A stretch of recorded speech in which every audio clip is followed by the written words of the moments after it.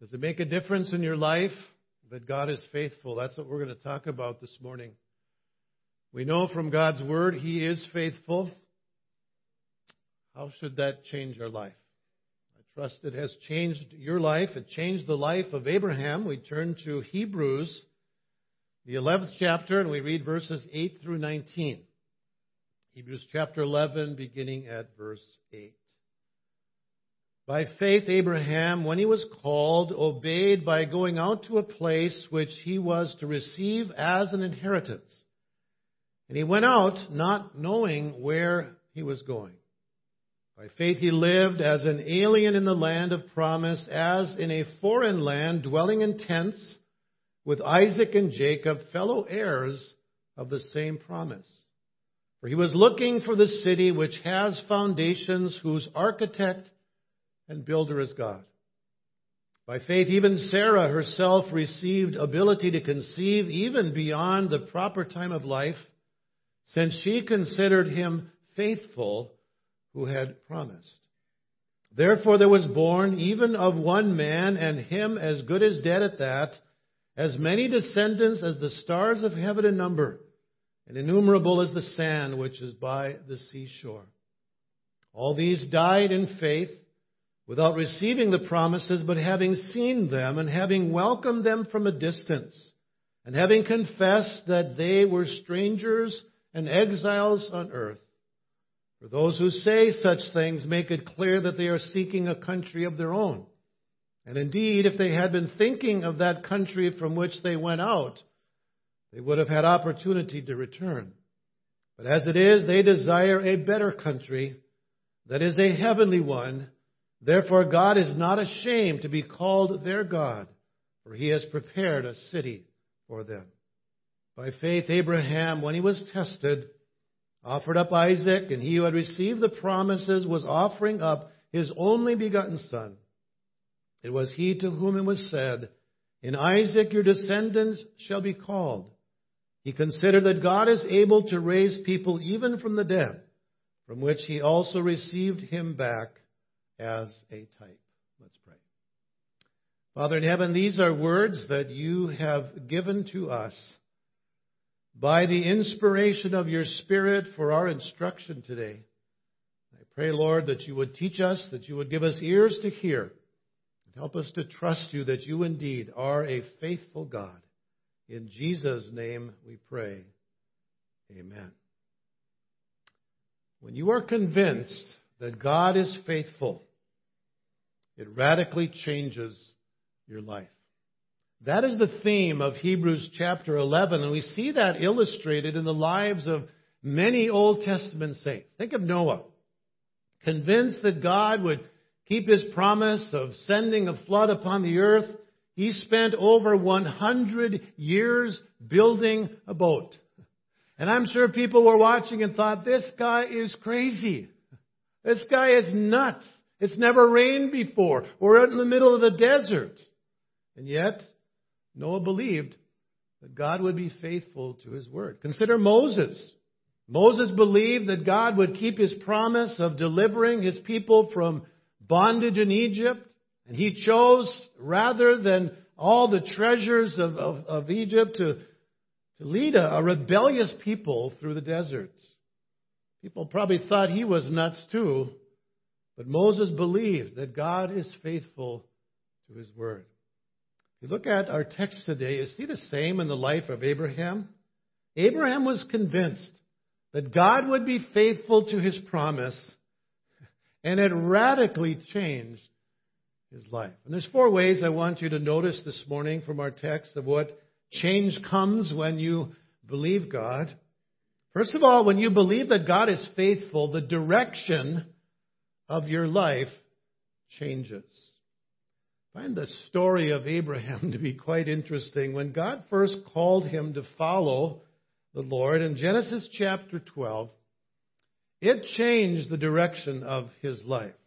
And this wasn't an easy thing for Abraham. God was asking him to leave his comfort zone in order to go where God wanted him to go. Genesis chapter 12 verse 1 says this, Now the Lord said to Abram, go forth from your country and from your relatives and from your father's house to the land which I will show you. So he was told by God to leave everything that was familiar to him. Your country, your relatives, your family. I am calling you to go to a place that I will show you. There was a man by the name of Adoniram Judson, graduated from college and seminary, and he received a call from a very fashionable church in Boston to become an assistant pastor. Everybody congratulated him. Wow, what an amazing thing that you would be called to serve in that congregation. His mother and sister rejoiced. Their son was going to be living right by them, ministering among them, and they thought that was absolutely wonderful. Judson shook his head and he said, my work is not here. God is calling me beyond the seas. And he said to stay here, even to serve God in ministry, I feel would be only partial obedience. And I could not be happy in that. Would you be willing to leave your comfort zone? Would you be willing to go if God calls you to go? It may not mean leaving this land, going to another country, or leaving your family and going somewhere else. But in some way, God's call to you just might stretch you a little bit. Is that possible? Or God has something in store for you that maybe surprises you, maybe is beyond what you thought you would ever do. I've had some surprises in my life. Boy, I never thought I would be called into ministry.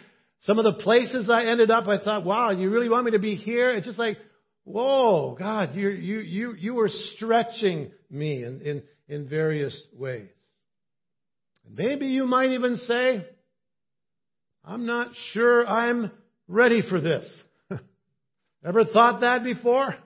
God wants you to do something, you say, whoa, wait a minute. You must mean the other Bill or the other Fred or the other Joe. You couldn't mean me. But you know what happens when you follow God's call for your life? You will be blessed and you will be a blessing. That's what God told Abraham, didn't he? In Genesis chapter 12, verse 2, he said, I will make you a great nation, and I will bless you, and make your name great, and so you shall be a blessing. Who would not want to be blessed and be a blessing? Huh? God may have something for you that might surprise you a little bit, might stretch you. So are you willing to leave your comfort zone? Most of us have a comfort zone, don't we? But God sometimes moves us beyond that. It was that case for Abraham. And I find it interesting when God called Abraham to follow him, Abraham did not know what the result was going to be, did he? In verse 8 of our text it says, when Abraham was called, he obeyed by going out to a place which he was to receive as an inheritance, and he went out not knowing where he was going. All that God told him in Genesis 12 verse 1 was that he was going to a land which I will show you. Abraham didn't know what that would be. But God says, you just follow me and I'll show you the place where I want you to be. Again, I ask, would you be willing to do that? Would you be willing to say, Lord, lead me where you want me to go? Or would you have wanted a few more details? Okay, God, if you're calling me to go somewhere, could you just let me in on, where that would be and what you would want me to do? Would you have wanted to know the end result of God's plan first before you obeyed? Many people, that's what they would want, but that's not walking by faith, is it? It was by faith that Abraham followed God's call. It was not by sight. It was not by, here's the way I'm going to lead you. Here's my plan for your life for the next 40 years in great detail. Abraham was given none of that. And if God gave us all the details of everything He wanted us to do beforehand, what do you think would happen? I think some of us would say, I'm not sure that's the place I want to go. Right? I'm not sure that's what I want to do. It is by faith that we respond to God's call. I remember when God was calling me into ministry and I had excuses and reasons why, you got the wrong Peter and all this and that. And I used to look at the life of Abraham and I think, wow, this guy, he followed the Lord, didn't know where he was going, but I started thinking, I don't know where I'm going either, right? I don't know where God's plan was going to lead me. None of us really do we? In many ways, we're just like Abraham. When we follow God's plan for our life, we don't know where it's going to lead us, right? How could we? That's where we trust His faithfulness. We trust His guiding hand. And when God says, here's what I want you to do, what did Abraham do? He said, okay. He obeyed. Leaving home, not knowing where he's going. But he said, God, you're faithful, and I'm going to follow you. So when you believe that God is faithful, the direction of your life changes. Secondly, when you believe that God is faithful, your focus in life changes. When Abraham left his hometown of Ur, the Chaldean Empire was at the height of its prosperity. And as far as material things were concerned, Abraham probably had it pretty good. Wouldn't you say we got it pretty good here? Huh? We got it pretty good in our country as well. But notice what it was like when Abraham got to the land of Canaan. Verse 9. By faith he lived as an alien in the land of promise, as in a foreign land, dwelling in tents with Isaac and Jacob, fellow heirs of the same promise. So after God had told him He was going to bless him, do you think that maybe Abraham was wondering, this wasn't really what I expected? You're going to bless me and you lead me to this land and I'm an alien in the land and have no place to call my own. I'm living in a tent. God, is this what you had planned for me? How many of you like to sleep in a tent? How many of you like to live in a tent? Not so bad if you're going to sleep in a tent for a few nights, but Abraham and Isaac and Jacob, they were living in tents. I remember one of the last times we slept in a tent, I said, oh my goodness, I am getting way too old for this. How old was Abraham? 75 when God called him. You 75ers and above, how would you like to sleep in a tent every night on the ground? Get a little old after a while, wouldn't it? I would imagine it would. One night is sufficient. And we can say we did that, right? Kids, we slept in a tent, so we got that over with. The land that had been promised to Abraham never became his own personal possession. In fact, he even had to buy a piece of land to bury his wife Sarah because he had none of his own. So if it was difficult for Abraham to follow the Lord when he didn't know where he was going, it was even more difficult for him when he got to Canaan and had no place to call his own. That promise was fulfilled hundreds of years later, that the people of Israel were given the land, but it wasn't fulfilled at the time of Abraham. You know what it likes to be an alien? To feel like a stranger in this world? If you are a believer in Jesus, you should know exactly how it feels, because that's what we are. Scripture describes us as aliens. Our citizenship is where? It's in heaven, right? This world is not our home. We are just passing through, aren't we? And like Abraham, he was looking for a city that has foundations, whose builder and maker is God. We don't feel at home in this world, do we, as believers? Because we have a different focus.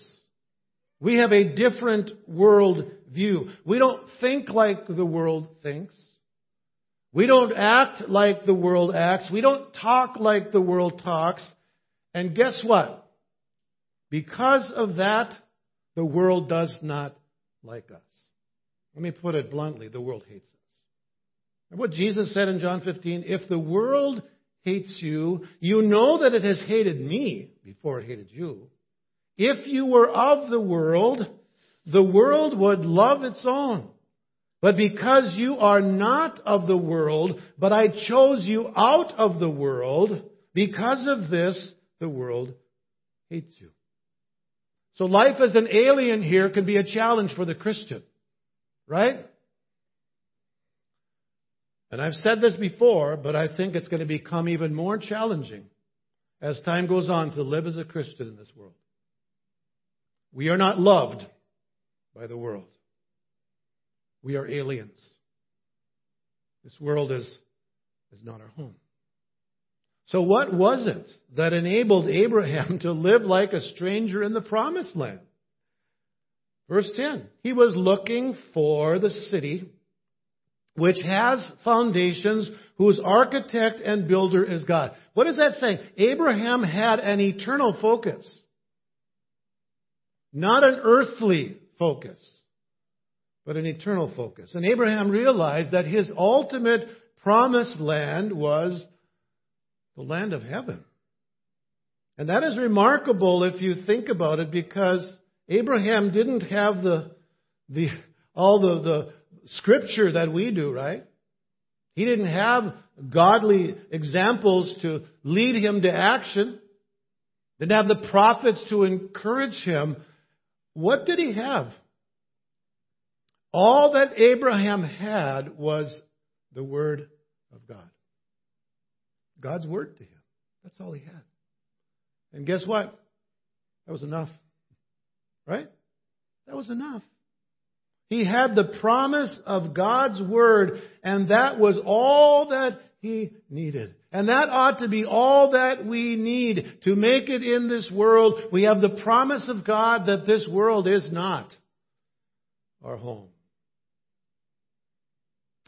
And it's far better in the heavenly promised land than it is here.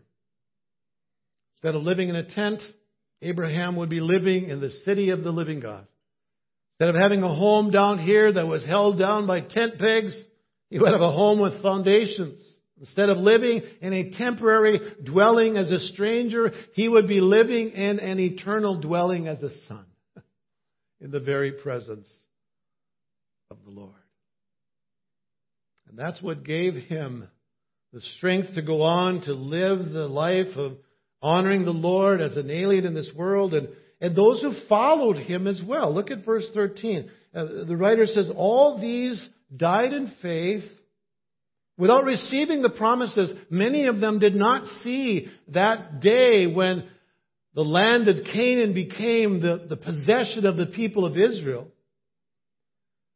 But having seen them and having welcomed them from a distance, and having confessed that they were strangers and exiles on earth, for those who say such things make it clear that they are seeking a country of their own. And indeed, if they had been thinking of that country from which they left, like Abraham, they would have had opportunity to return, to go back to Ur, like where he used to live. But verse 16 says, but as it is, they desire a better country. That is a heavenly one. Therefore, God is not ashamed to be called their God, for he has prepared a city for them. That's good to know. God is preparing a place for us. Remember what Jesus said? I go to prepare a place for you. And if I go and prepare a place for you, I will come again, and I will receive you unto myself, that where I am, you may be also. Some of our loved ones are already there, aren't they? with Jesus. What a day that will be when we see Him face to face. Living with eternity in view. Focus on eternal things. Is that how we are living in this world? Or are we getting caught up with all the things of this world and gathering everything we can, one day to leave it all behind anyhow? Or are we living with eternity in view? When you believe that God is faithful, your focus in life changes. Then thirdly, when you believe that God is faithful, your power in life changes. Instead of relying on your own limited power, you rely on God's unlimited power. Before Isaac was born, Abraham and Sarah struggled some, didn't they, with the promise God had given them? They were old. Sarah had never been able to have children, even in her younger years. And in Genesis chapter 16, they were 10 years down the road from that promise. So instead of being 75, Abraham was 85, no child, no fulfillment of that promise. And so they were starting to wonder, what's going to happen? So Sarah comes up with the idea, we have Hagar, this slave girl of ours, so let's just have a child through her. And so Abraham agrees, and Ishmael is born. What seemed reasonable at the time ended up being great heartache. Because this brought division between Sarah and Hagar, between Sarah and Abraham. There was conflict between Ishmael and Isaac, and there is still conflict today between the Arabs and the Jews, and it goes back that far. Isn't that interesting how far the consequences can be when people do not trust God and go their own way and do their own thing? And so they experienced that. And it was a struggle. When you doubt God's commitment to keep His promise and you rely on your own human power and wisdom in one way or another, there's a price to pay. Some of us can look back at our life and say, you know what? That was a foolish choice because I didn't trust God. I went my own way and did my own thing. But when you believe that God will do what He says He will do, you just might see God working in some amazing ways, right? Abraham and Sarah saw that. The supernatural birth of Isaac, verse 11 says, by faith, even Sarah herself received ability to conceive even beyond the proper time of life. Why? Since she considered him faithful who had promised. There it is. Therefore there was born even of one man, and him as good as dead. What a way to describe him. Many descendants, as the stars of heaven in number, and innumerable as the sand which is by the seashore. That was the promise that God gave to Abraham. Your descendants will be like the sand and like the stars. And so everywhere Abraham walked and looked, there was that reminder. If he looked up, there was the reminder of the promise of God. God was going to make a great nation of him. And so that which appeared to be absolutely impossible, right? Sarah giving birth to a baby, absolutely impossible, became a reality. They trusted that God would keep His promise. I mentioned Adoniram Judson. He was called to go to Burma. And he obeyed, in spite of leaving home, leaving his comfort zone. And God blessed his ministry in a wonderful way. But it took some time as well for him. 6 years into his ministry in Burma, not one single convert. What would you have done? Well, after 3 years there with no converts, people were questioning. Should you be there? Did you get the wrong signal? Should you have stayed in Boston and pastored that church that you were called to? So they asked him, What evidence do you have of ultimate success? You know what he said? As much as there is a God who will fulfill all His promises. He was walking by faith, wasn't he? Not by sight, because by sight, things weren't going well. 6 years and not one single convert. But boy, I'll tell you, then the dam broke and tens of thousands of people came to the Lord through that ministry in the years to come. Do you believe that there is a God who will fulfill all His promises? That's what these men did. And it changed their life. Notice finally, when you believe that God is faithful, your confidence in life changes.